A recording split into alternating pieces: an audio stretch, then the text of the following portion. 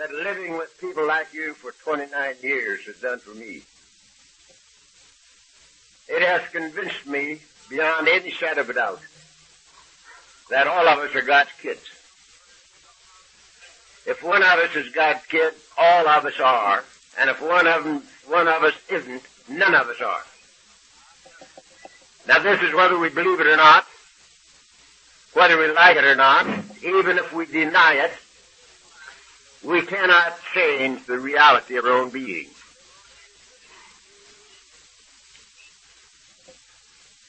We're God's kids, all of them. And walking alone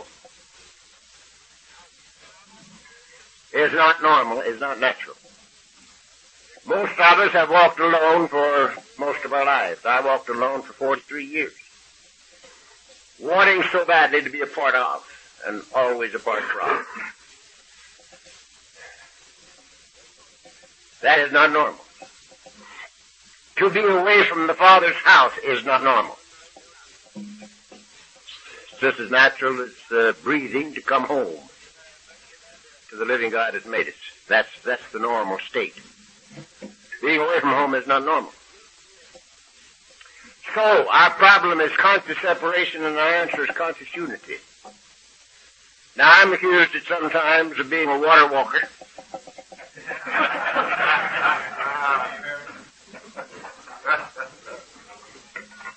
Some people think I'm overboard on the spiritual, so-called. I am not. I just happen to know that there isn't anything else but spiritual. That's all there is. There ain't no more. So I'm naturally a little bit prone to that direction. But I have never heard a speaker, including myself, from the podium of Alcoholics Anonymous, that so strongly affirmed that as this book right here. For instance, here's a line in the second chapter. It's called There is a Solution. And here's what it says. Each individual in the personal stories, that's stories about the book, each individual in the personal stories describes in his own language and from his own point of view the way he established his relationship with God. That's what it says right here. Second chapter. The way he established his relationship with God. And so, this is the answer. Conscious separation is the problem. Conscious unity is the answer. Now, I've got a little thing here. Doc tried to mess it up, but I erased all of his stuff so we wouldn't get confused. Now, I don't know whether that thing will work with me over there or not. Maybe I'd better stay over here. This is something that will sort of show what I was talking about last night. That circle there, in my thinking, would be all there is. There ain't no more. That's it.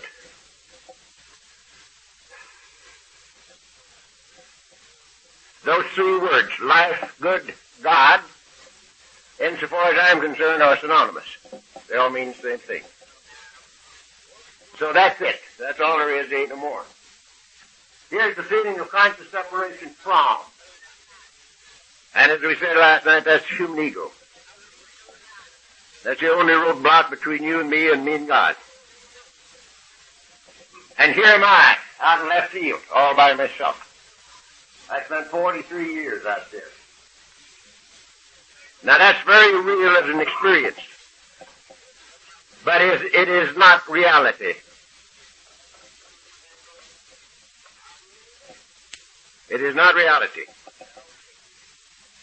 Now we said last night that this thing here could not be satisfied.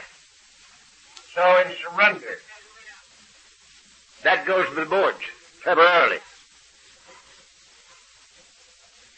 Unfortunately, but I believe fortunately, it don't remain gone. We'll have to surrender forever. As far as I'm concerned, there'll never be a time when we won't have to continuously surrender. But when this is not there, this happens.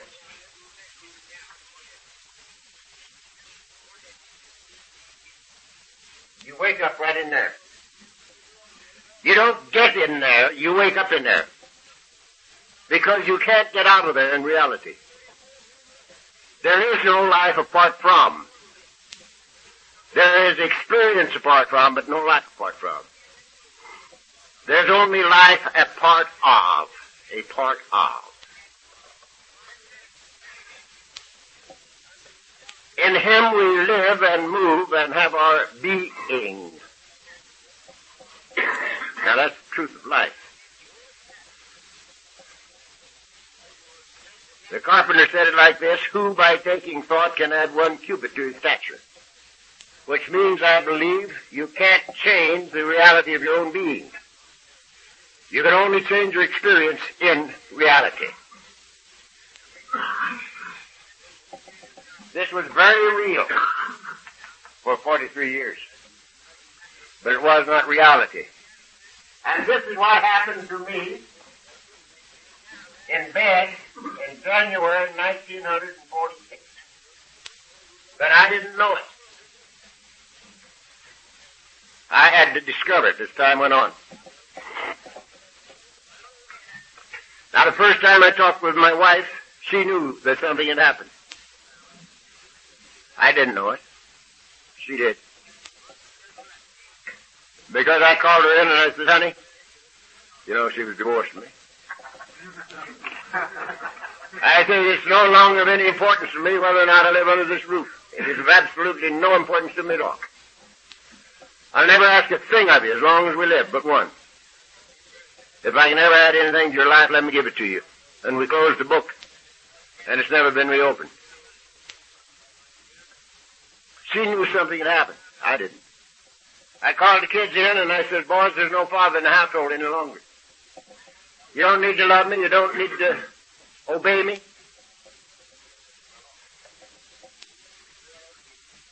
I never ask a thing of you as long as you live but one. If I ever have anything, be it money, counsel, or blood, that'll add to your life, let me give it to you. And we closed the book. And it's never been reopened. They were too young to know that something had happened. I went to the office before I ever got into an AA meeting. Because the man had done something very nice for me on the Friday before Christmas, 1945. He called me in and told me, instead of shooting me, he said, you've had a lot of trouble this year. Didn't mention booze. But he knew that I knew what he meant when he said trouble. And he says, being a non-alcoholic, he says, I think I know what's the matter with you. You're under too much pressure. And I'm going to take a little pressure off of you. So instead of shooting me, as he had every right to do, he gave me $3,000 for a Christmas present. The Friday before Christmas, 1945. If any of you have ever drunk any booze, you know that there's one thing that's worse for an alkie than bad fortune, and that's good fortune.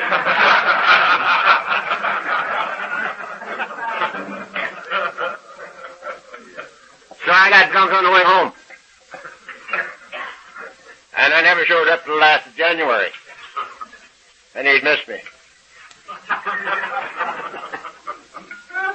He'd sent word to the house that if I ever stepped foot in the plant again, he was going to throw me through the window. And the window to which he referred don't open. Plate glass affair. Many others see it. Haven't you, Bill? So, I was down there before I got into the first Alcoholics Anonymous meeting because I didn't know where to find you guys. But I knew where the plant was. And I went down there knowing that I was going to be thrown through the window. But I couldn't help it because he'd paid me for something I didn't do. And he came in and threw me through the window. And I couldn't have defended myself with a shotgun because I was puny. I was not well. I just came off a 4-week blackout. Fortunately for me, I was on the phone when he came in. And he had a little time, so he took my drafting boards and stuff out of the way so he'd have a clear shot at the window. As soon as I hung up, the phone was his, and he was a frugal man. He didn't want to throw it through the window. But he got ready to throw me through.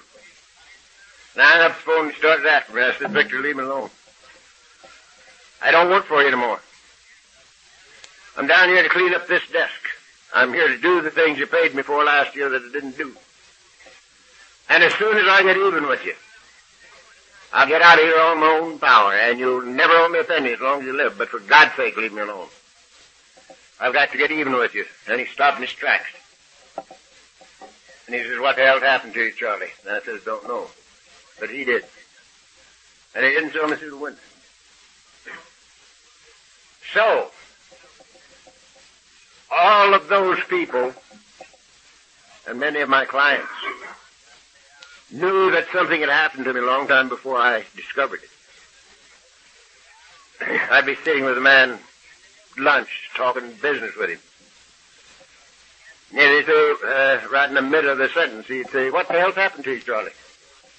I've known you for 25 years. And I don't know you. And I said, I don't know. And I didn't. But this is what happened. That thing was gone, and eventually I woke up in here. Now, there is no life apart from. There's only life apart of. So this becomes the whole human race.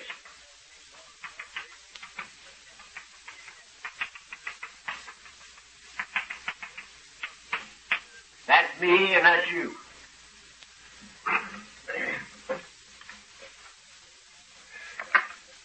The good book says God is life, and you and I are life. So God is that which I am, and God is that which you are. This is the meaning of the words as we understood him in our book. As we understood him has no reference to understanding the infinite. It has reference only to the necessity of individual experience. My God, your God. The necessity of individual experience. I hunted your God for 30 years before I got here. And I couldn't find him.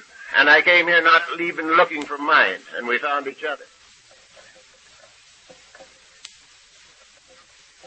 So we have to find him where he is.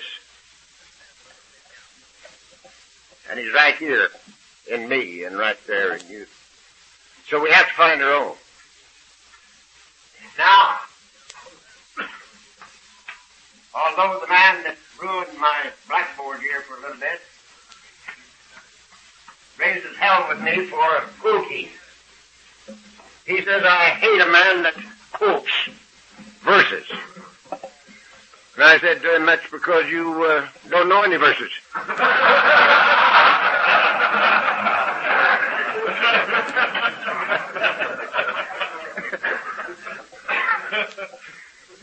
And then I explained myself. The only reason I ever quote verses is because some of those verses say things better than I can say them, that I want to say. That's all. Because everything I say from here is my own experience. Everything that I share with you from this podium has happened to me in my lifetime. The bad and the good has happened to me in my lifetime. But there's some verses that I like. For instance, to explain this. Paul said this. He says, just as you have a body, and it's made up of many members, and all the members are different, and all the members have a different function, and yet they all go together to make up the one body. So are we all in Christ. That's what this is. It takes every member of the human race to make up the Christ.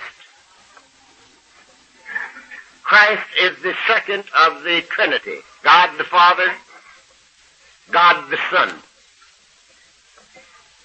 And it takes us all to make up the Christ. Every one of us. We're all God's kids. So it takes us all to make up the one son. And that's what this is.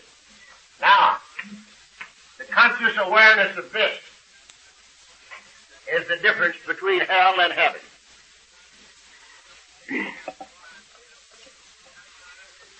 Being born out of conscious separation into conscious unity, I believe to be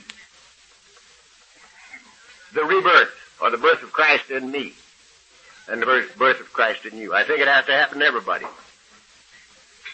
Now, we are the most fortunate of all God's kids because we run out of time, and people, and places, and things, and money, and booze.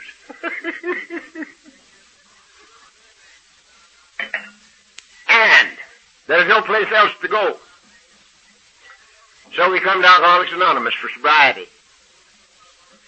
And we do the things that people like you, drunks who are not drunk, tell us that they have done. And they're sober. And they say, if you want what we got, do these things. And we won't. And we do them for sobriety. And a lot of things happen to us. We get sober. But all the related disorders disappear also. I have a fetish on this because we have so many experts now in related disorders, it's a little difficult to get anybody to talk to a drunk.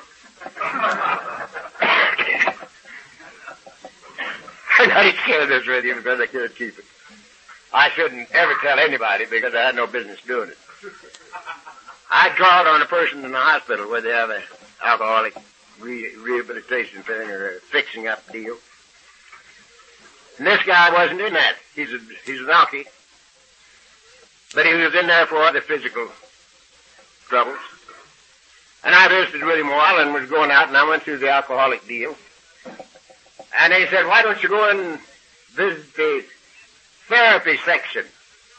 We're having a therapeutic deal going on in here. Why don't you go visit it? They recognized me. And I said, don't care if I do. So they took me in. And here was the therapist, one of us, who was, close the door.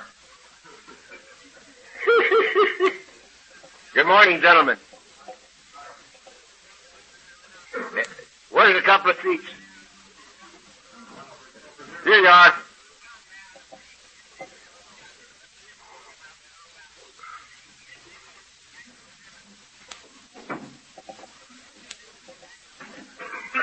So, I went into this little deal, and here this therapist was coaching about a dozen drunks on how to handle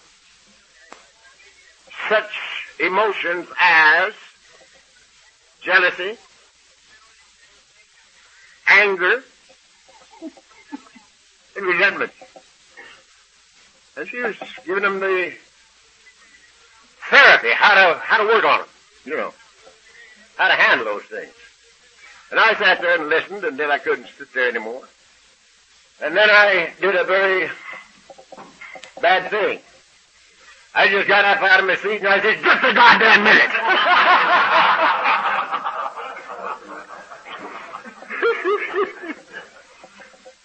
I said, what makes you think that you can handle emotions like jealousy and anger and resentment? I said, if we could handle those things, we'd have handled them 20 years ago. There's no way that you can handle a thing like that. You gotta get rid of it.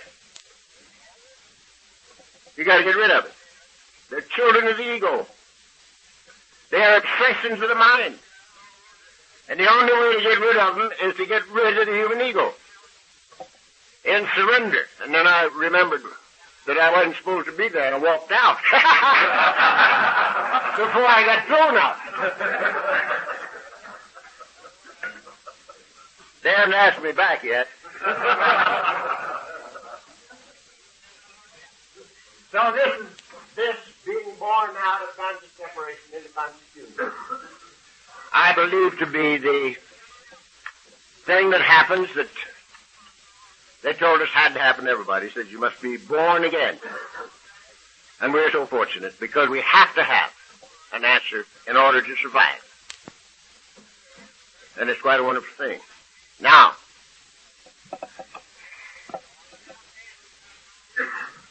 we talked a little yesterday about writing down our inventory and sharing it and then giving it away. Giving it away. We're entirely ready to have God remove all these defects of character, humbly ask Him to remove our shortcomings. And that I believe to be the only way that we can get rid of them. The only way we can get rid of them. Now, I'm very simple. How do I know if I've given them away? If I haven't got them? Now, that beats you, doesn't it? If I've got them, I didn't give them away. So I gotta keep working on that particular act until it's done. Because when I give them away, I haven't got them. Now they stay away for a while and then they come back because ego comes back. And that's the reason for continuous surrender. Now, this program at Alcoholics Anonymous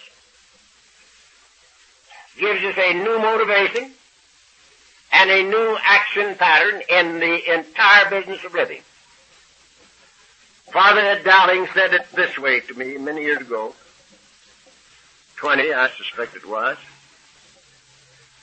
I had talked in St. Louis banquet, yearly affair, and Father Ed was there. That was his base.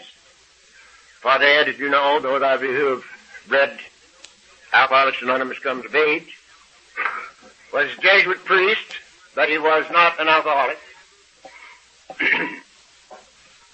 He was sort of in our program, or with us, from, I'm a big chipper, son, keep it filled. I'm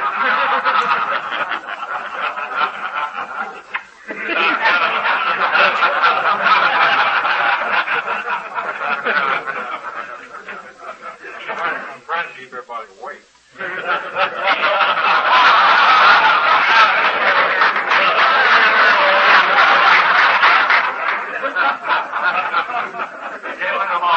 He slept through last night's affair, so he's trying to keep awake himself.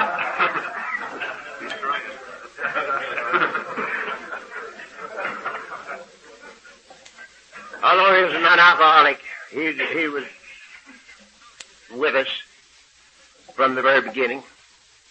Tells in AA Comes of Age. And he said to me one time, I knew him very well, loved him very much, and I think he loved me.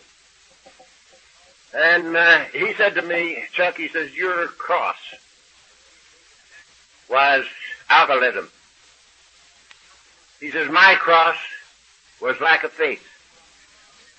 He says, I went through all of my studies and was ordained, and I didn't believe a damn thing. Now that's a rough spot for a jibby. I think 18 years he'd gone to school.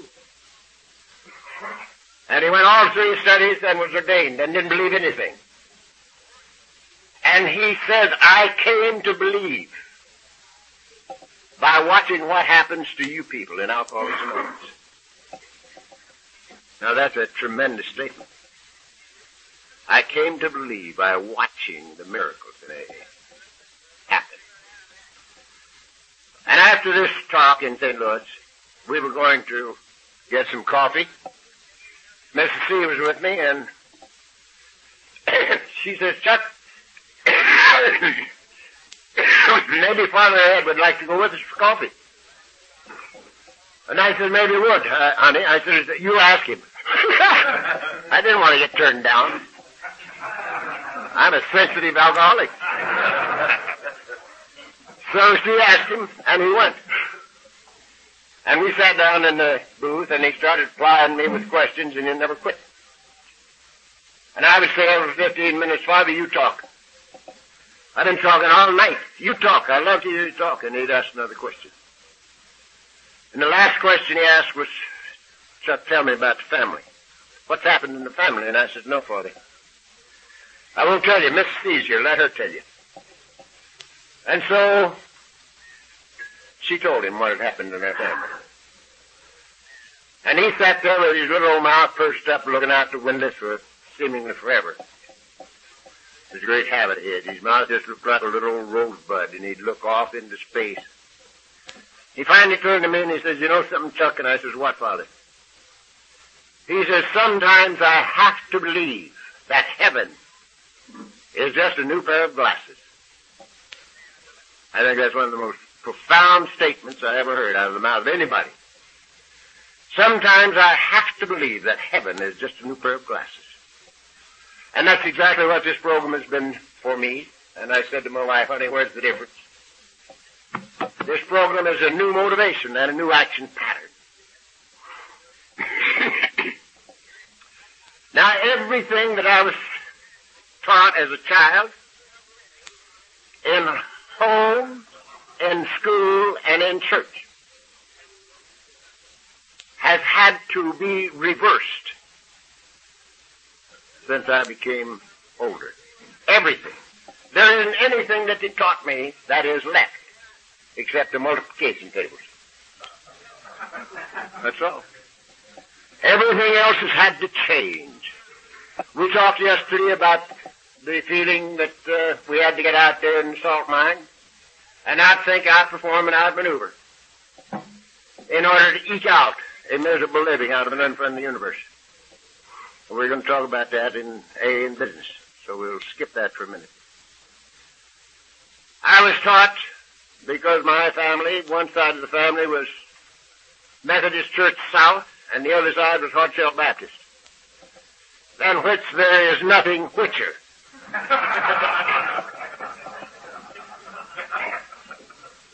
And we were taught that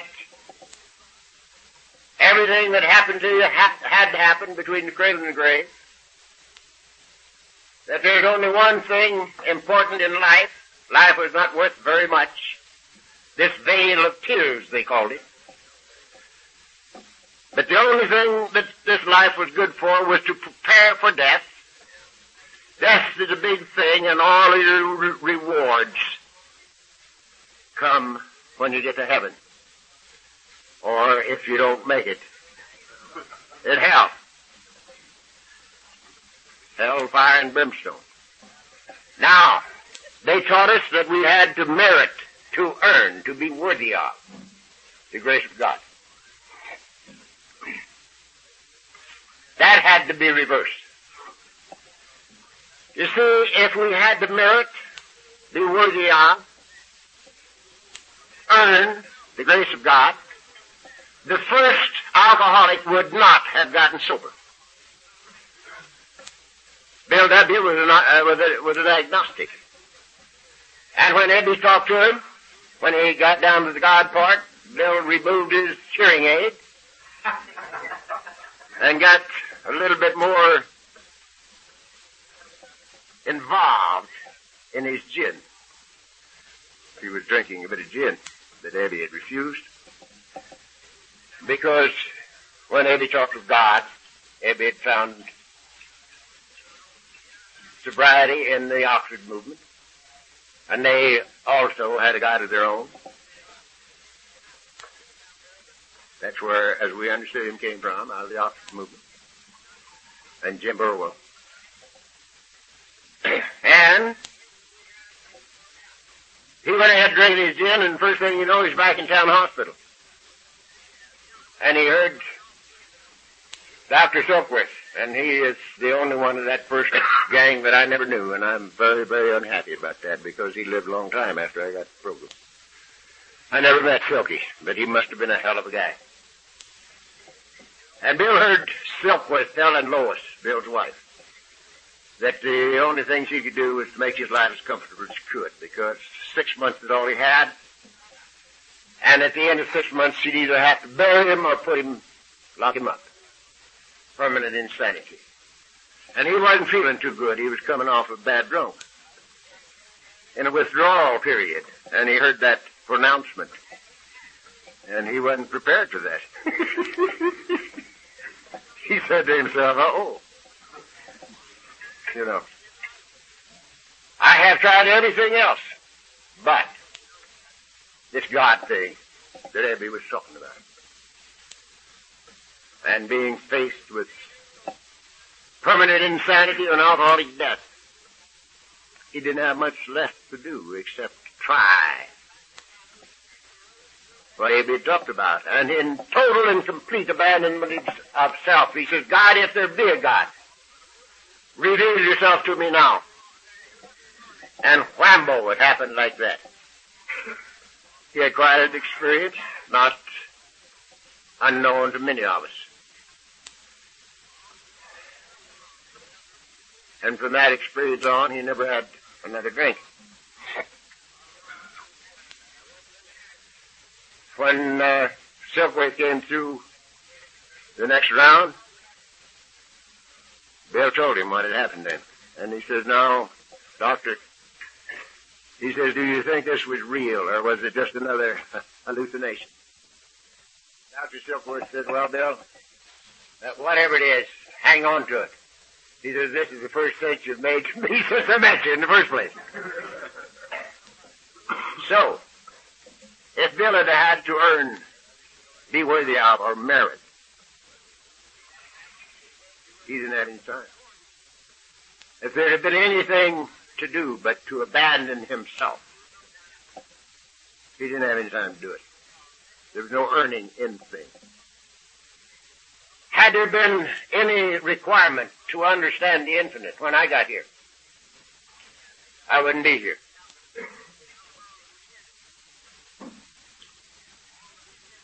I had used every resource I had, and I had lost. And I said to myself, if I ever live to get out of this bed, I'll find AA. And from that second until now, I haven't had to have a drink or a pill. Just to become willing to come here was the key in my case. And there was no earning or being worthy of or meriting anything.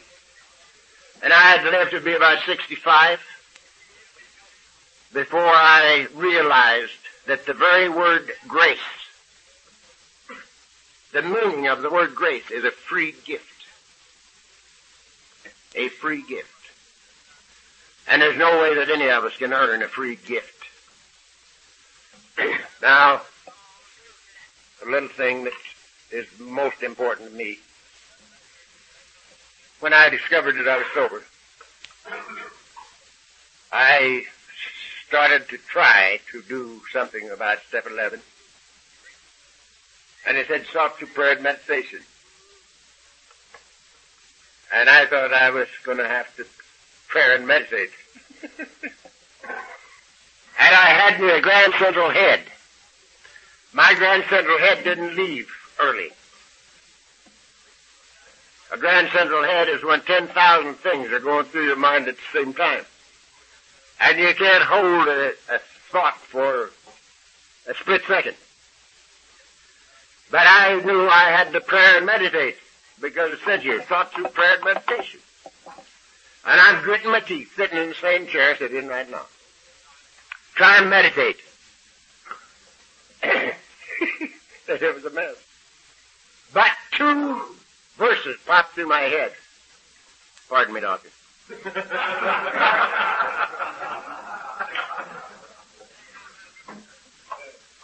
And I wouldn't take $1 million a verse for them. Because the first one was this.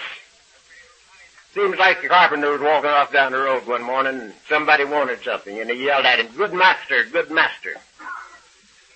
And he walked over and he looked down at the guy and he said, "Why callest thou me good? There is none good but one. And that's the Father." This is carpenter's office, mind you. And a little later on, someone he came up to him and he said, "Say, Bob," he said, "you're doing some pretty fancy didos."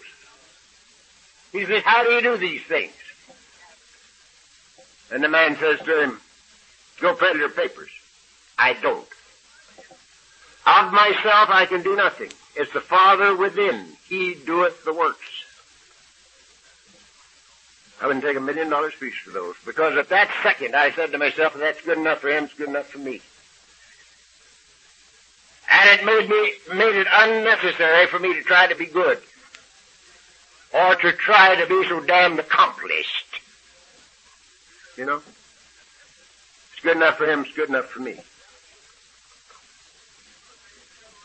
And so I've lived from then until now in total expectancy of guidance and direction. I changed step 11 a little bit for me. The way I use it now, I get out of bed in the morning and I say, look, Dad, I'm reporting for duty. Now I'm going to move it around. I'm going to do the best I can with what I got. And all I want out of you is a little guidance and direction if I'll carry it out. Sure, thank you. And I go about my business. Total expectancy of guidance and direction. This in business, play, AA, home, the works. And I get it. And people say to me, how do you know? And I've got the simplest yardstick in the world on that, too. I never had it so good. This is the only easy life I've ever known, the only good life that's ever been mine in my entire lifetime. And that's all the yardstick I need. The next thing that they say to me is, I pray for knowledge of His will for me and fire carry it out. I think I get direction, but how do I know whether it's my will or His will? And that's a good question. And I have the simplest answer in the world for that. For me. If it's important to me personally, it's my will. If it's important to me personally, it is an ego satisfaction. If I am praying aright, it is not for something for me. It's that I might be of some value to you.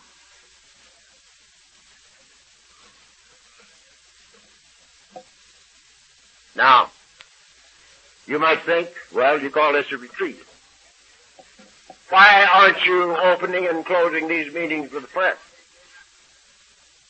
Because every one of these meetings is a prayer as far as I'm concerned. Insofar as I am able to perceive, every serious thought is a prayer. Even worry is a prayer for something you don't want to happen.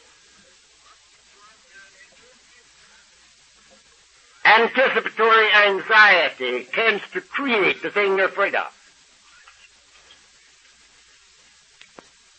Actually creates it. Old Job says, lo, that which I feared has come upon me.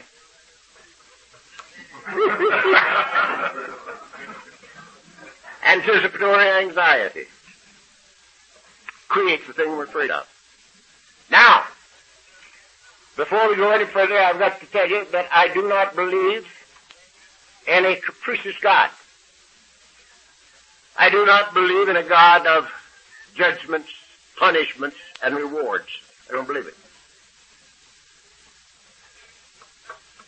Now, many of you do. I do not. And I'm going to tell you why I don't. Number one, if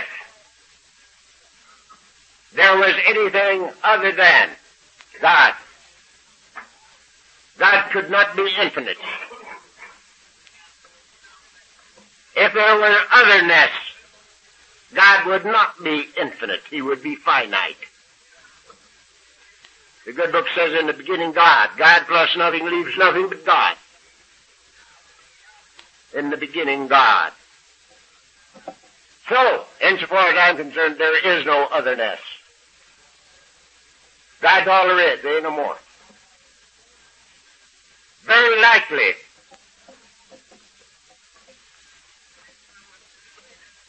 the process of creation is something like this.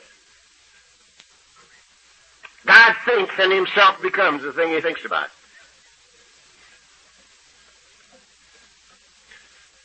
You remember the little boy said to the teacher, where'd God stand when He created the earth? That's a hell of a good question, isn't it? Where'd He stand when He created the earth? He couldn't have stood on a bowl of mud out of the Mississippi River. He hadn't made the Mississippi River yet. So, He didn't have to stand. God thinks in himself becomes the thing he thinks about. The universe to me, the entire universe, with all its galaxies. You know, Plotinus, 1800 years ago, thought there were, I think, about 1,120,000 stars in the universe. He counted them with his little telescope. Galileo, a little while later, he thought there were 5,000 stars. Presently, they say there is an infinite number of galaxies. An infinite number of galaxies. So, it's expanded a bit. Now, when I look at these things, I see God. The body of God is creation, just as you have a body. And people see it and say, there's no Keith. That is no Keith at all. That's where Keith lives. When Keith moves out, that body goes back to the elements that make the mountain and the molehill. Same thing. So your body is just as real as it's supposed to be. Creation is just as real as it's supposed to be. In a state of constant flux. This is the reason that Einstein said energy and mass are equal, identical, and interchangeable. This is the reason that Carpenter said, that which is made is not made of that which doth appear.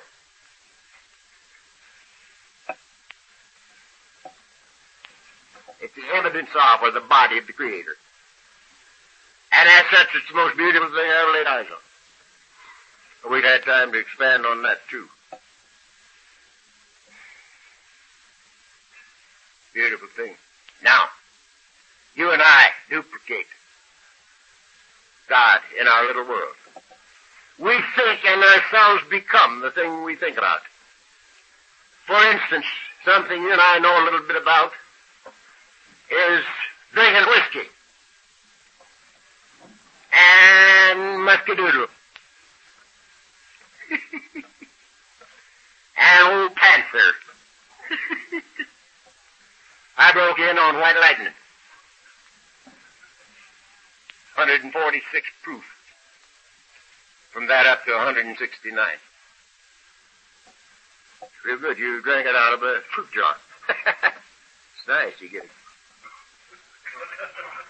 Crease right across your nose.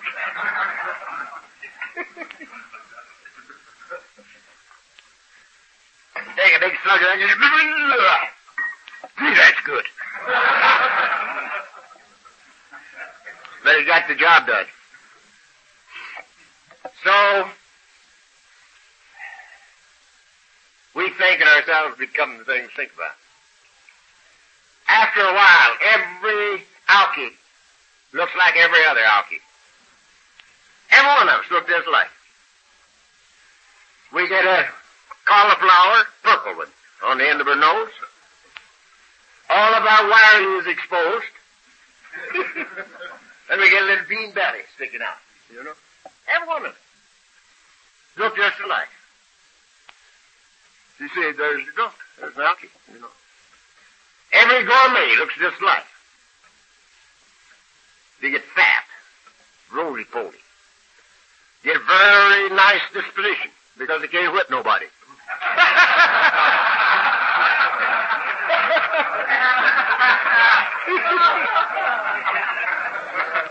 They all look just alike.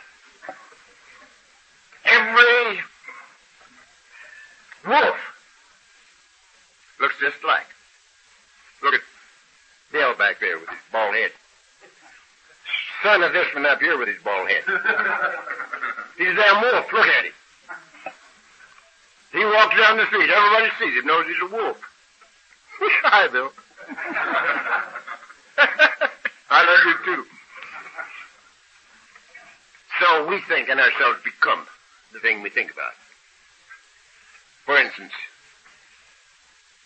I got a guy sitting in front of me here that knows a little about the market business. I do the plans for every market that I put in. I do the plans for all of my clients with my own hands. Lay them out. Put the departments where they should be. Allotted the space to them. Put the back rooms where they should be. And allotted the space according to the operation. Whether the man had his own warehouse or twice a week deliveries from someplace else. Put all the plumbing and wiring fixtures, or spotted all the plumbing and wiring that took to operate the thing. Then we gave it to the architect, and they built a building around it. And I built the fixtures that went in it. And the operator put some canned goods and some meat in there, and had a store. But that store came out of my head before it was ever on paper, you see. We think and ourselves become the thing we think about. That's the way it is with our lives. We duplicate the Creator in our little world. And that's the reason that it behooves us to know what this thinking apparatus is. Now, I told you I didn't believe in a God of judgment. Because I don't believe that an infinite can think comparatively. I don't think God knows the difference between a molehill and a mountain in size. Because God is both the molehill and the mountain. He don't have to think comparatively. He's both of them. So you don't have to think comparatively. To compare, there has to be otherness. You hear me? Okay.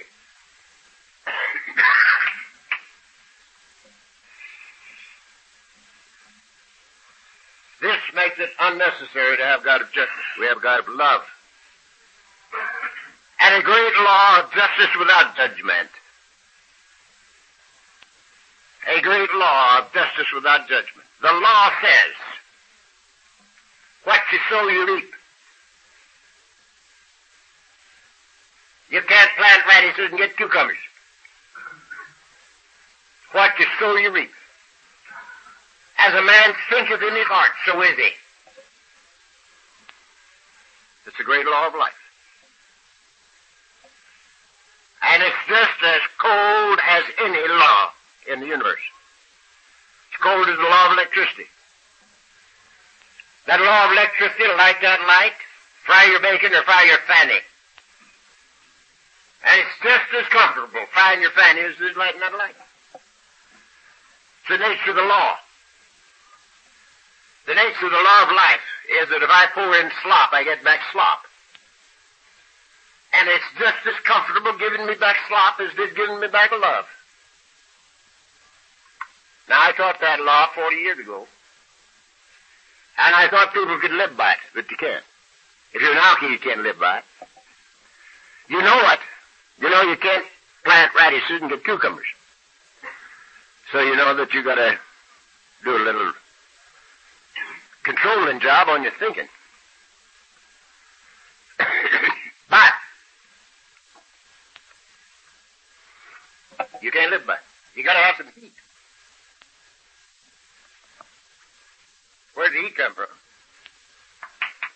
There were two pillars in front of the temple of Solomon. They were called Jachin and Boaz.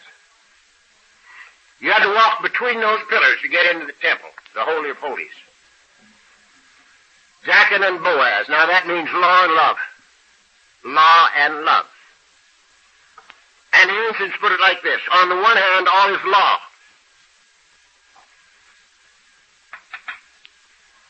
The way it works, law. What is sow, you reap. And on the other hand, all is love. And love is the fulfillment of the law. Love is the fulfillment of the law. Now what does that mean? That means sooner or later, you and I can have only one motivation for any act whatsoever. And that's love. The only reason for doing anything is because you love it, for free and for fun. That's work, play, AA, home, the works. Love is the fulfillment of the law. Now what does it mean?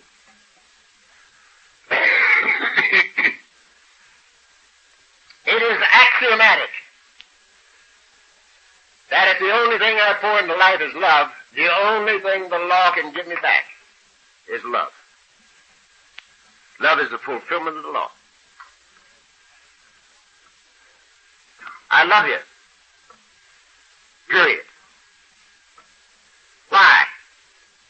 In the beginning, because you were drunks, and because you gave me, you rocked me to sleep, and you gave me the program of Alcoholics Anonymous, and helped me do it. So I had to love you. I had to love you. I hated you. More than any part of the whole human race, I hated you before I got here. Before the thing happened to me. I thought the entire human race was a cosmic mistake. God's kids were too damn mean and too stupid to merit my attention. I was interested in God. I learned a lot about him, and the more I learned, the drunker I got. Now, that wasn't because I knew more, but because I didn't do anything. I knew so much I didn't have to do. I told you guys what to do. But I didn't have to, because I knew these things, you know. So it took me pretty near 70 years to learn that you can live yourself into right thinking, but you cannot think yourself into right living. All you got to do is do these things and something will happen. Don't do them and nothing happens, regardless of how much you know about this book. We had a guy here, when I first got here, we called him the coach. His name was Paul Cahill. Some of you guys were here long enough ago to know him. Paul had two vocabularies. He had under the bridge vocabulary, and I thought I had a pretty good one. But he could lose me. And he had a Notre Dame vocabulary. And he knew this book practically by heart. He could stand up here almost quote chapter 3 in its entirety and chapter 5 in its entirety without cracking a book. And we had to watch Paul die. We had to watch him die.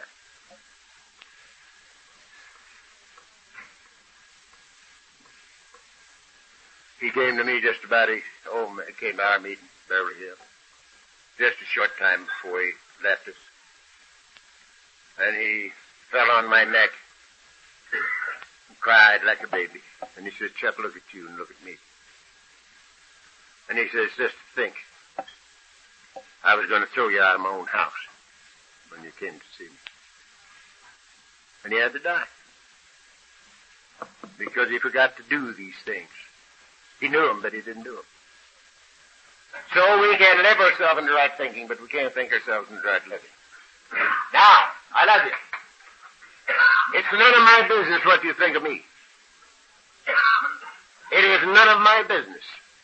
It's my business what I think of you. And I love you. Now, if you happen to love me back, it's a plus.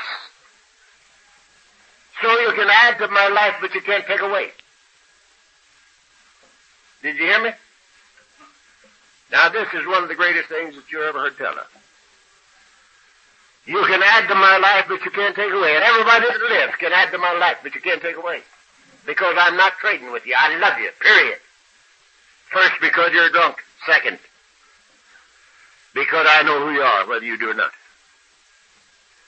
You're God's children, every one of you. And for that reason, I love you, if for no other. You see. Now I want to throw this in. What time do we start? Have I got half an hour? Good. I want to throw this in.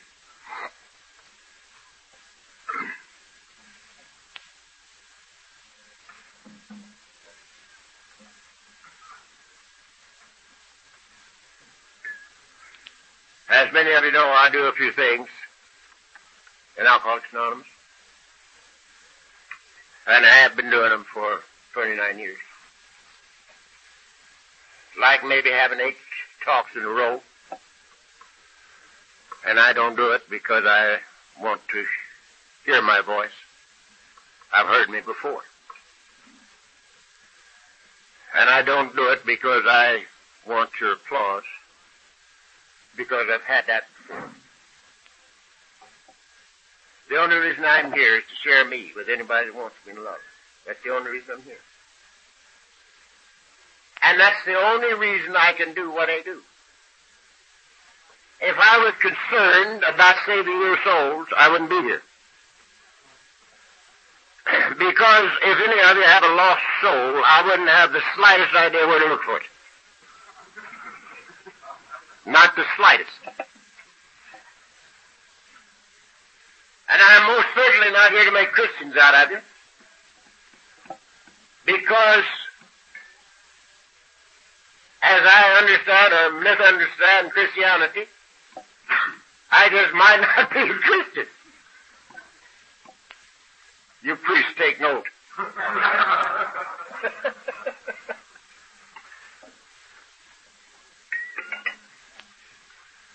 So,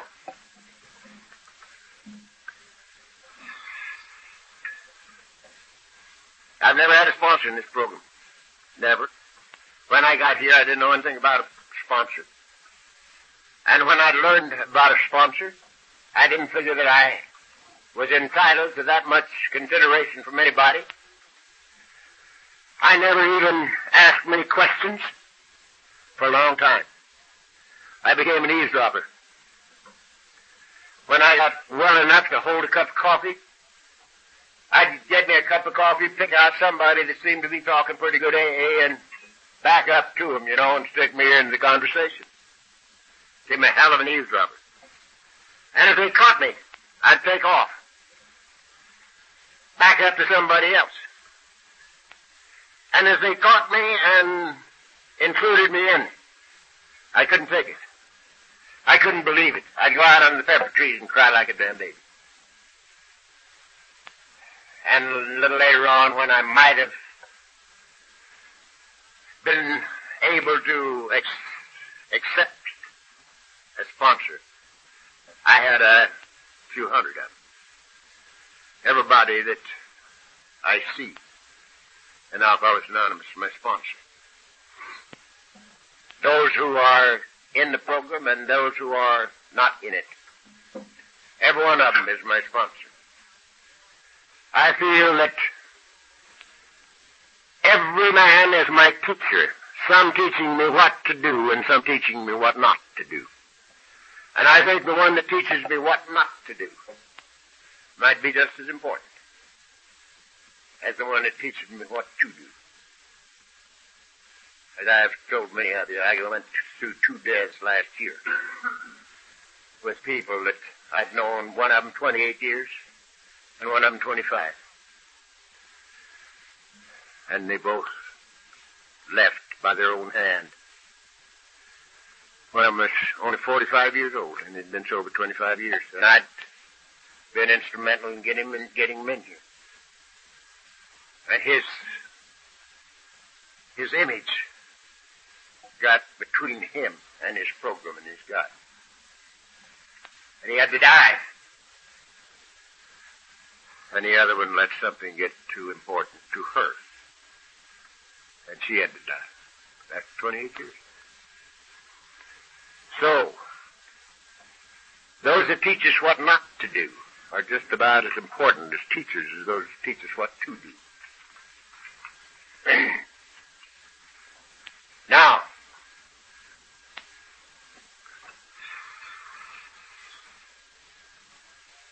why does this law and love do away with the necessity for a God of judgment?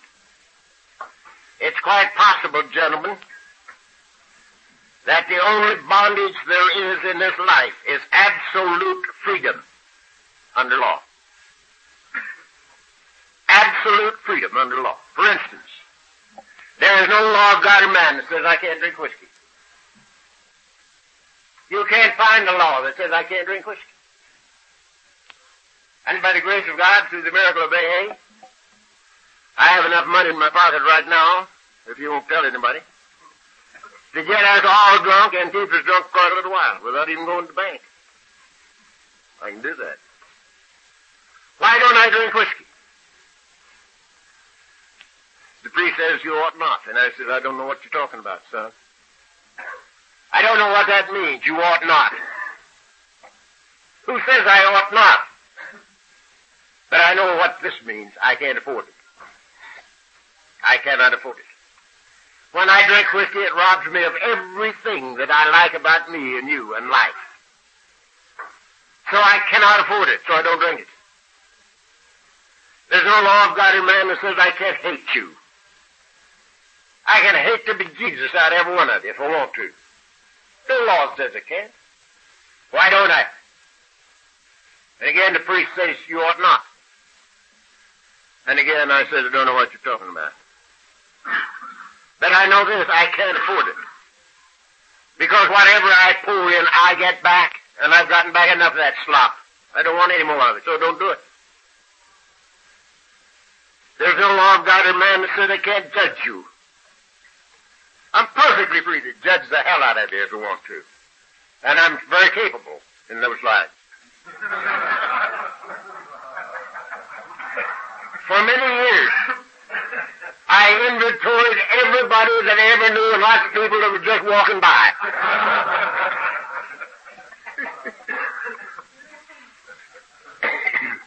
Why don't I judge you? I can't afford it. Now, the carpenter told me what would happen to me if I did. But he did not tell me I couldn't. He says, judge not that you be not judged, for with whatsoever judgment ye judge, ye shall be judged. And with whatsoever measure you meet, it'll be measured to you again, heaped up, pressed down, and running over. Now that's what happens to me if I judge. But he didn't say you can't. If I'm willing to pay the penalty, I can do it. But I am not willing to pay the penalty. So I don't do it. No law of God in man that says I can't resent you. Why don't I? Can't afford it. Envy, can't afford it. So I don't do it. Because whatever I pour in, whatever I sow, I reap. The only bondage there is, perhaps, in this entire life is absolute freedom under law. You can do anything your imagination conjures up if you're willing to pay the inevitable consequence of your thought and act. I am not willing, so I don't do it. Now we got to take a little moment and do away with something that many of us think about. For instance, people were telling me for years, stuff you can't drink, you got to quit. You know. And I could look around me and see a lot of people that were drinking and not getting in trouble. And I couldn't understand why I couldn't drink like they did. And I sit up there in my room now, in that same chair, and I look down on the little town of Laguna Beach, and there are 15,100 people in Laguna Beach. The last count. And 15,000 of them can do things I can't do. And they're all God's kids. How come? They can eat a little and drink a little. Love a little and hate a little. Judge a little and resent a little. Lie a little and cheat a little. They're God's kids, same as I am. How come they can do that and I can't? Simply because as yet they have not run out of time. And there's another thing that they can do that you and I never could do. They can eat a little and drink a little. You and I never could do that. We have always figured that anything that was worth doing to excess. So, we ran out of time. They haven't run out of time yet. And it is my opinion that it doesn't make any difference to the universe when they run out of time. Whether it's now or 500 years from now, it don't make any difference. Sooner or later, every one of us has to come back home to the living God made us. Because we're all God's kids. But the timing don't count with the universe. It counts with me. Life is pretty good living it with you guys. It ain't with a damn living out there in that jungle where I used to live. So that's the deal. So, our motivation is to add to go about our Father's business, doing things for His kids that they need to have done because we want to. And that's what our 12 step tells us to do. Having had a spiritual awakening as the result of these steps, we tried to carry this message to alcoholics, to God's kids, and to practice these principles in all of our affairs with God's kids in every department of our lives. At home, in business, in play, in AA. And so, if our motivation is love, and we do these things for free and for fun, the only thing that the law can give us back is love. This is the motivation, this is the way it works. And it totally does away with the necessity of a God of judgment. It's built in. It's built in. Right there it is. What you sow, you reap. And a man thinketh in his heart, so is he. Now, I can go right down the middle of the road with a God of law and order, a God of love, a law of justice without judgment. I can go right down the middle of the road with that. That I can't go afoot with the God that they told me about when I was a kid. You see? They told me that God would take my kids away from me in death to punish me for my sins. I said when I was that hot, if there's a God like that, I'm going to get me a pitchfork and join with the devil.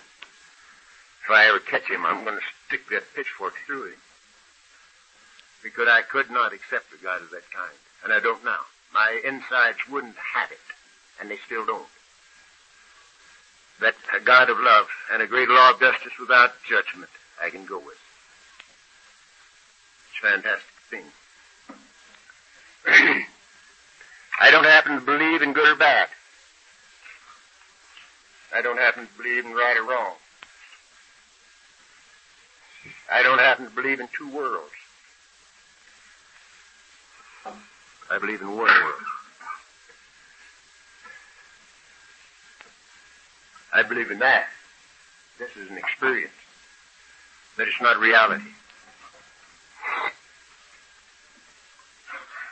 The carpenter says, judge not according to appearances, but judge righteous judgment. That means that pretty soon we see ourselves in all men and all men in ourselves. And we look through the conditions of the thing behind it. I haven't seen a drunk now for 20 years.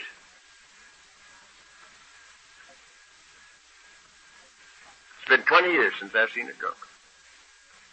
And when I was in business, my plant was at 40th and Alameda. And every time I went downtown, if time permitted, I went to the head of 5th Street and drove west.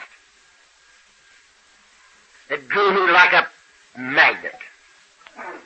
And nearly every time I ever went into 5th Street, the Black Maria was just in front of me or just behind me. And I knew that Black Maria inside and out. I've ridden in her in chains. And all the boys on the street knew her, too. And they knew the rag pickers were sitting right there, going to pick them up. And here's a little wino, with his bottle in a brown paper bag, so nobody knows what he's got. There's nothing that looks so much like a bottle of wine in a brown paper bag as a bottle of wine in a brown paper bag. So he sees this rag picker coming, and he tries to get in the alley, and he goes flat on his ass about strike that. About 4 times running for the alley, but he don't break that bottle. He breaks his fatty, but he don't break that bottle. And he gets into the alley. And I say, thank God, because that's me. That's me, but with the grace of God. And I go on down the street, and here sits the old boy in the doorway. It's July. And he's got on 2 overcoats. Black one and a gray one. And there he sits in the doorway, and his bottle's right out in the open, and it's half full. Red eye. And he's sitting there laughing and talking with his friends and having a hell of a time. His friends aren't there. And I can't hardly drive by him. I want to leave that car of mine right in the middle of Fifth Street and go over and pick him up and set him on my lap. Because that's me, but to the grace of God. You see, I used to wear my overcoat in July. I used to meet the people, talk to them, and they talked to me, and we had a hell of a time. They weren't around. One of the things that made the biggest impression on my family, I think, of all the things I did, drunk. There's many times we'd all be in the same living room, and I'd have company, and they wouldn't have any. They couldn't understand it.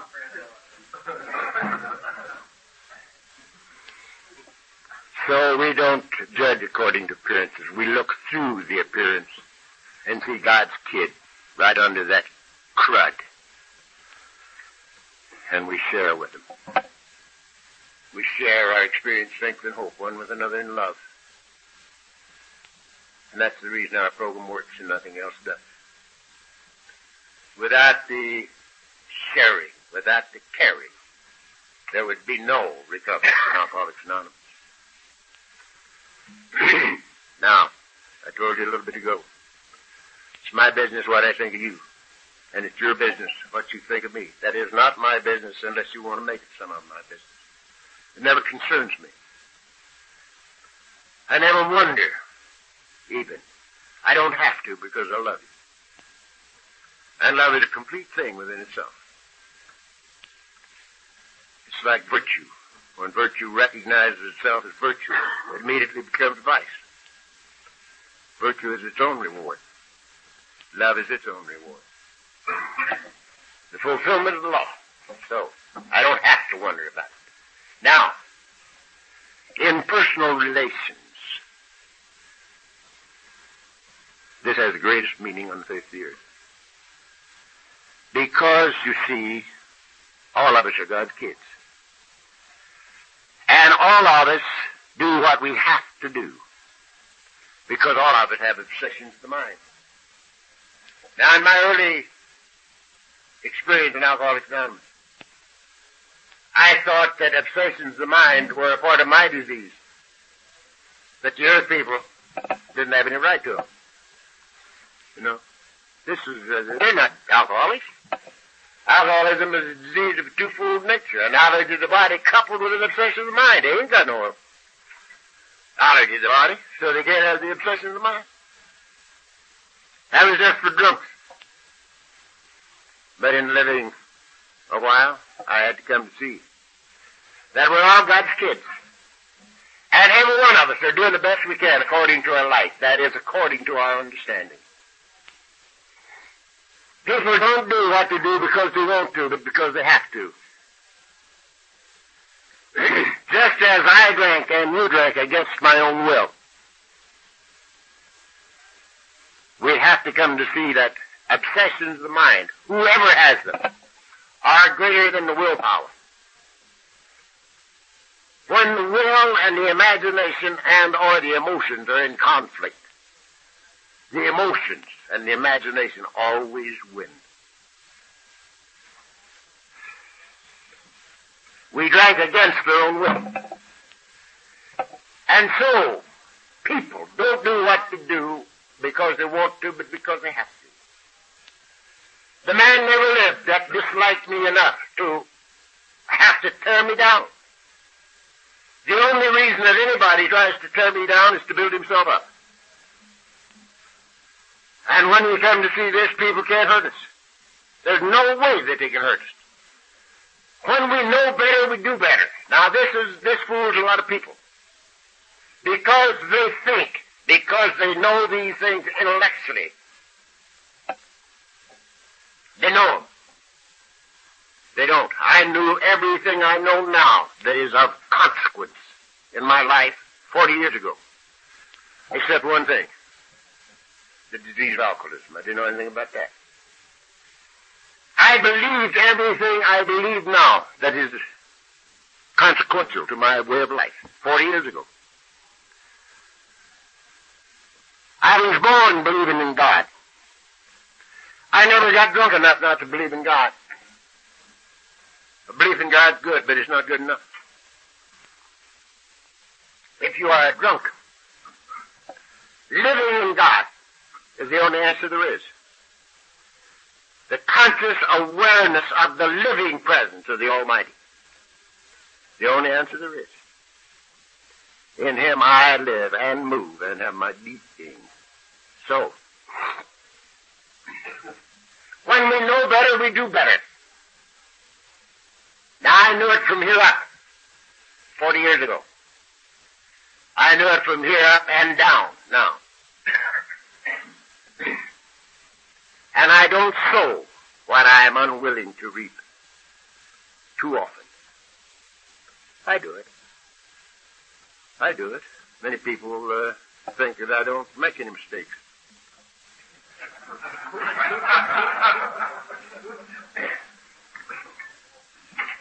Once I thought I was wrong, but I was mistaken there.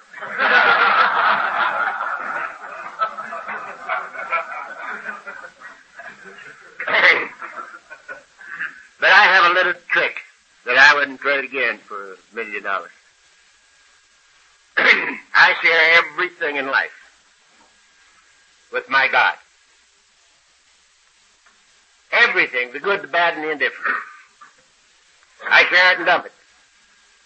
For instance, when I do a lousy stunt, which I do once in a while, too often, I take it into my closet with me and I say, look, Dad, look what I did yesterday. Isn't this a lousy thing for a guy like me to do? I knew better when I did it. But I had to make an impression. She was awful pretty.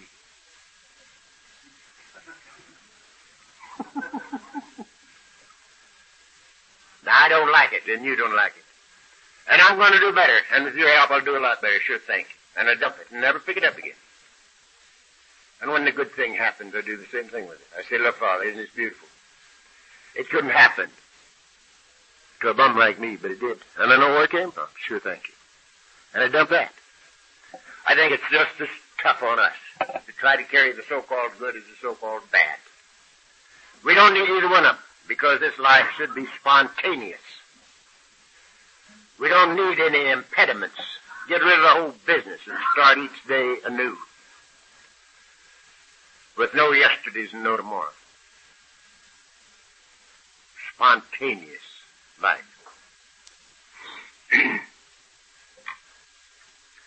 Now the golden key to this thing called life.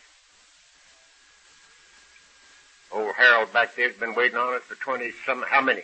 24? 20 years. He's been waiting for this. He just followed me around. You know, Doc Rendon followed me around for 5 years, waiting for me to drop the golden key. They knew that sometime, by mistake, I'd spill it, and they'd be there to get it. And every time they'd come down and take up the whole night yakking in my living room, I would tell them, look, I've given you this key every time you ever heard me talk. I've given it to you. All you got to do is do these simple things. But they knew there was something else. So I'm going to give him the golden key now, after 20 years. The golden key to this thing called life is rigorous self-honesty. Rigorous self-honesty. Why? Because we have a monitor with us. We didn't put it there and we can't dislodge it.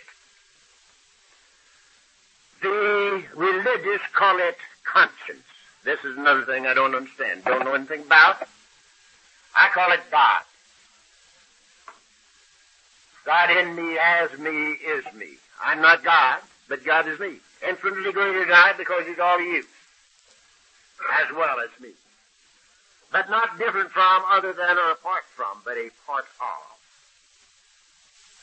because now I am consciously aware of the living presence of the Almighty. So, the golden key to this thing called light is risen.